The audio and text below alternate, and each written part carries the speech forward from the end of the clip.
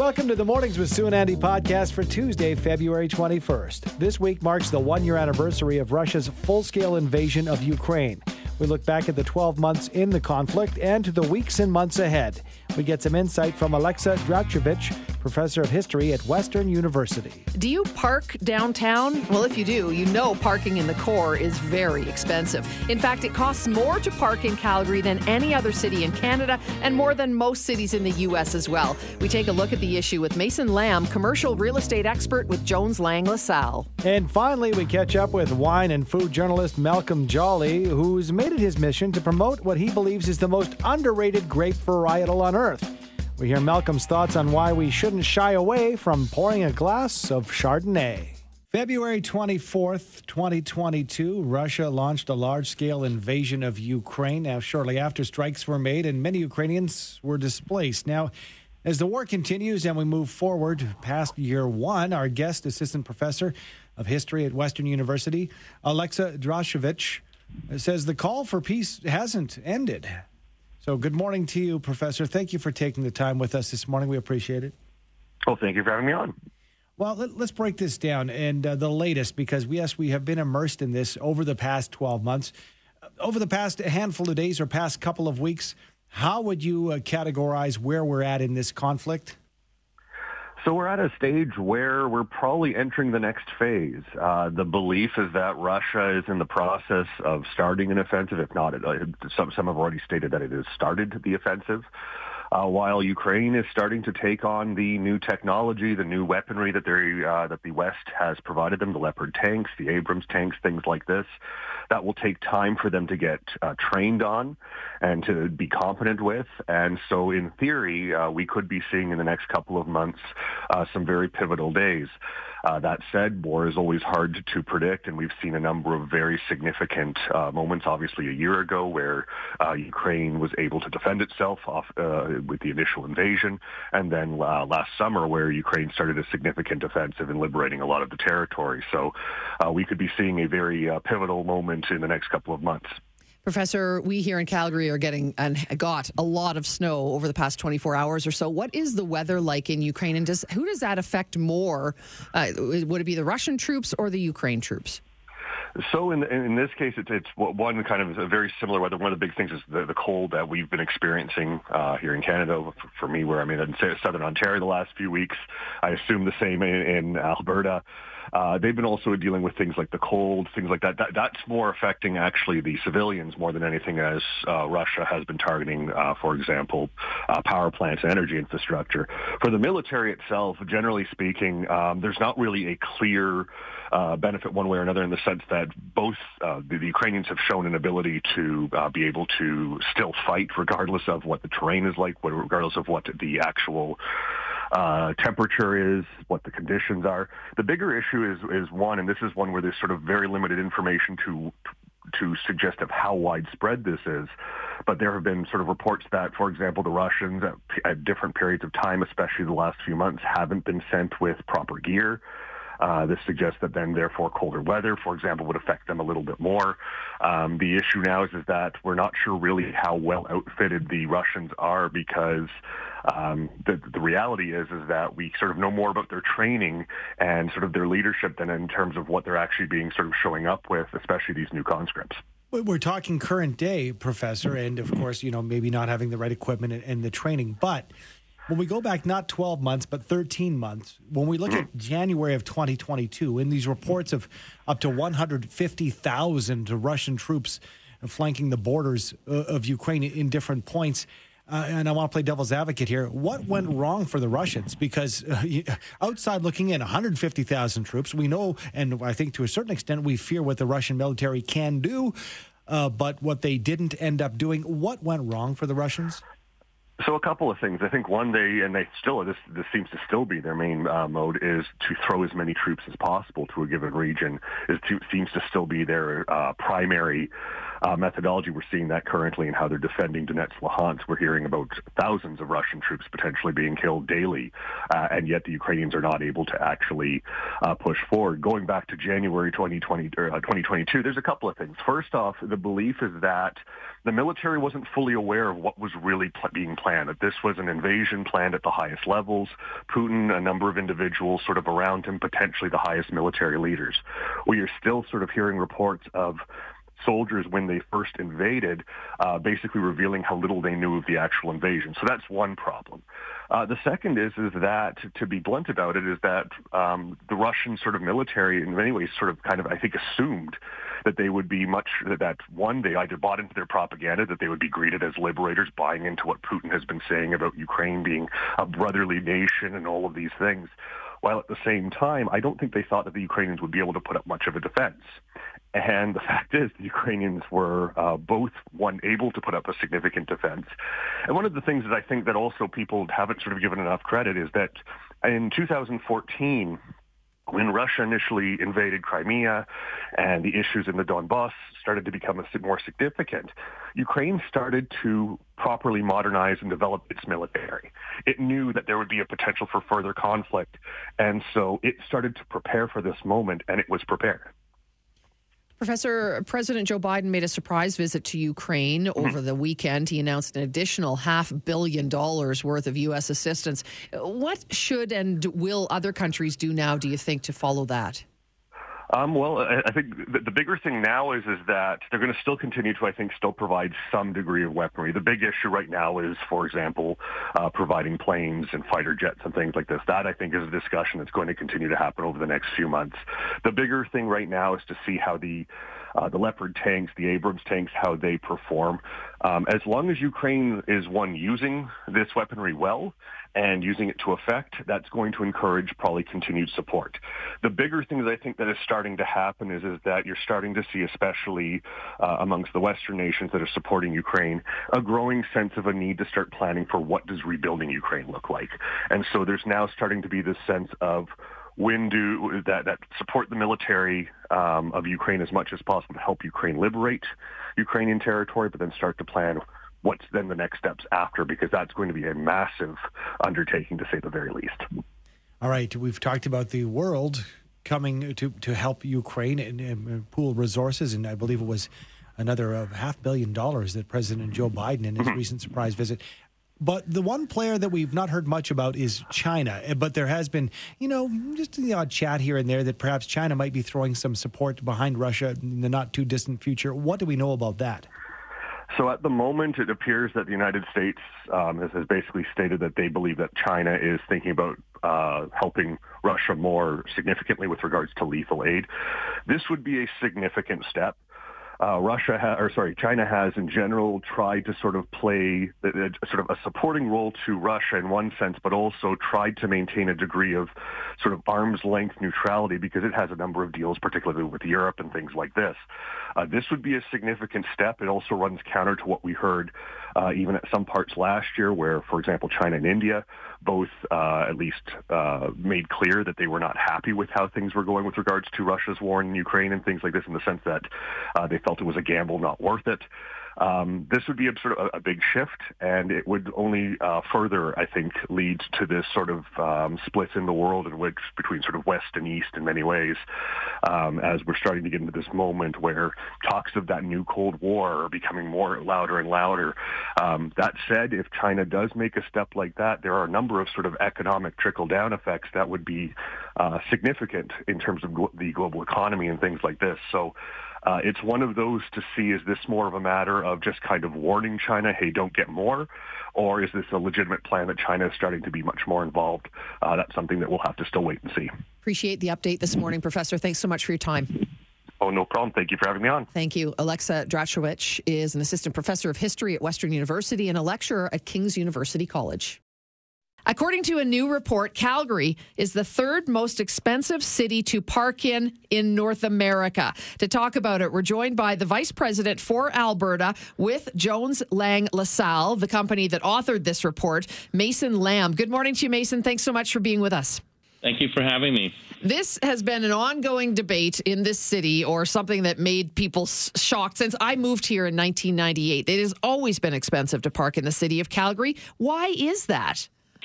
Yes, that seems to be the question of the decades, and it's a pretty simple answer, actually. It's because there's only 31,592 parking stalls in all of downtown Calgary, whereas there's about 143,204 vehicles that entered into the downtown core in 2022. So that means we're short about 111,612 parking stalls, making it a huge gap in supply versus demand. And that's the really obvious answer right there. All right, well, we can get into it a little bit more, and I'm not sure how far deep you want to dig into this. This struggle, you say, for years and years. This is not a new topic, but we're looking at these new numbers and the new stats, and we seem to be on the losing side again.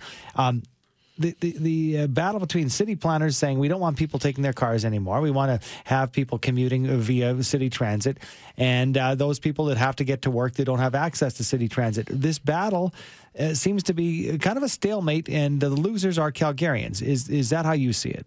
Yeah, to an extent, I would agree that the city transit, in terms of accessibility, in particular to trains, it's not necessarily the bus system. I believe our bus system is quite extensive, and it's not a bad thing, but trains are just more consistent. You know, when we hit our minus 30s for a week here, it's not nice sometimes standing at a bus stop, whereas it's much easier just to hop on a train, knowing that consistency. And I believe with the Green Line coming down the pipe, it should alleviate some of the issues. In particular, the Green Line's going to the right areas now. It's going to the highest growth areas, like it will connect into Seton. And for those that are aware, like that's the area where Calgary's growing the most, and in the north. So I think this will actually help with the density as well, in terms of ensuring that you get the right ridership groups that will take advantage of the Green Line. Mason, has this just been, maybe a mistake in terms of how things have been built around the city of Calgary? I mean, when we are third in North America, behind only New York and San Francisco, how is that even possible when you look at other big centers in the States? Yeah, you know what? This is one of the things that we had really been considering, and it actually is one of the pros of living in Calgary. And when you look at it, a lot of these other cities, the reason that they're so high is just due to density and lack of availability and lack of options. And so from that perspective, in Calgary, it's much easier to buy a home. We frankly just have very affordable homes here, and it's becoming very easy for those looking from other cities, such as even Toronto and Vancouver, and saying, you know what, if I move to Calgary, I can get a home for $500,000-$600,000 in a fairly nice community, and I'll have to commute a bit, but that's not the end of the world. I'll just hop in my car and go. And so from that perspective, when people aren't forced necessarily to densify and really change their mindset, they have options here. And again, that's one of the bright lights of Calgary, is that we do have affordable housing, which makes, part of this issue leads to higher parking, because most of the affordable housing is on the periphery of the city. I'm not an economist, Mason, but I understand supply and demand and how that works out. If the supply isn't there, we can't create more stalls. Are there any other options to make parking more affordable in the city of Calgary? Great question. I think the obvious, simple answer here is just to create more supply. However, that hasn't been the mandate of the city in terms of the city planning for the past few years, or I shouldn't say past few years, past few decades. It's been a real shift towards densifying the downtown core. And, rightly so, because at the end of the day, a lot of the youth, a lot of the young people, especially, the urbanization of large populaces like Toronto and Vancouver, again, I point to those examples, is because it leads to a lot more energy, a lot more vibrancy in the downtown core. And that's really what was one of the biggest complaints of Calgary, is that we became a commuter city, so you could never get to enjoy the downtown core because it would empty out after work. So as a result of actually putting more of a focus into densifying, you would naturally think that would actually reduce the amount of need for parking. However, with density also comes a lot of the amenities that you need with just converting office buildings and building more rental properties. You would need access to grocery stores. You would need access to schools. You need daycares. You need access to emergency services. You need green spaces and blue spaces. And most critically, you need the right demographic because, again, going back to what I said earlier, you have to have a more youthful demographic that would take advantage of the density because for a lot of these younger adults, they don't necessarily need cars and they're okay with the Uber lifestyle and biking and just using those modes of transportation. But as you get older and you start to have families, does it make sense to continue Ubering your 4-year-old and your 5-year-old around and not having easy access to schools and daycare? So it's a bit more of a complex problem than just simply saying, oh, we'll just increase supply. You have to have a right mix of density as well as, the right demographic, as well as a real cultural mindset shift away from ownership and sometimes just to being okay with renting. And, this is something that it'll just take some time. And we've seen it in Vancouver and we've seen it in Toronto again, and to obviously a greater extent in New York. A lot of these people's lives are just going to be renting for most of it. Well, you said it before. It's an ongoing discussion. It's not ending anytime soon, no doubt. Thank you for breaking it down. Appreciate your time. Appreciate you guys. Thank you very much. Mason Lamb, Vice President for Alberta with Jones Lang LaSalle. And it's super, it's circles. It's a circular thing here, Sue, in the downtown. They want business, too. Mm-hmm. And I'm not, business-wise, that sucks to pay that. Hopefully your company can offset it, or why not move their office? That's not an attractive benefit to have to pay hundreds of dollars a month. But when it comes to anything I can do with my family, or, as an individual or a couple, if it's going out for dinner or frequenting a business, if I have to pay through the nose to park downtown, I'm doing it in one of the suburbs. Just look at the economy. Sure. Come on. It's quite amazing, the dollars, really, when you think about it. Calgarians who park downtown on a monthly basis pay, on average, $366 a month. By comparison, drivers in Toronto pay $347, Vancouver, $300, Montreal, $165. So we are literally the third most expensive place to park in North America. Yeah, and supply and demand, baby. What is your favorite grape? Or should we ask more so, what is your favorite wine? Well, we've got someone here with us to tell us about his love for the sophisticated beverage and why one specific type of wine is highly underrated. Speaking with us now is in his words, a raving wine and food journalist, Malcolm Jolly. Good morning to the show. Welcome to the show, Malcolm. Thanks for being with us. How are you? I'm great, and thank you for having me. Good morning to everyone in Calgary. I love that you're a raving wine and food journalist. That's fantastic. Now, you did a piece in the Hub all about Chardonnay. So tell us about your love for Chardonnay specifically and why you think it's so underrated.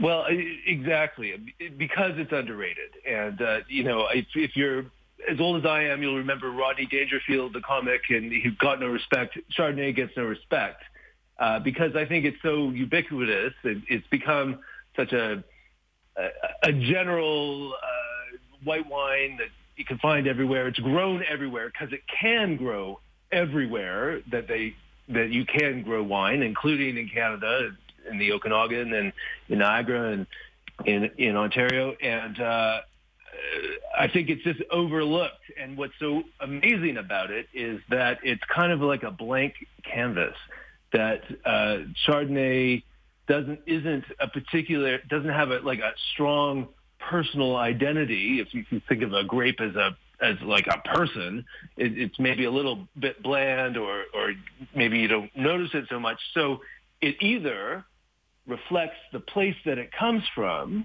in a really particularly strong way, or reflects the choices of the winemaker who makes a wine from it.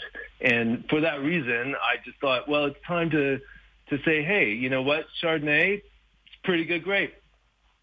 So obviously you're on board. So what's this going to take, Malcolm? Is this a marketing mission for you? Because you seem to think the product is there, the quality is there. Are you going to be touring across the nation? Are you going to yell from the highest hilltops? Well, I might have to, absolutely. And just going back to this idea, like Chardonnay is it's Canada's grape, I think, in a way. Again, whether it's in BC or Ontario or even Nova Scotia, people are making really cool climate wines out of Chardonnay. And, so I'm just asking people to give it a second look.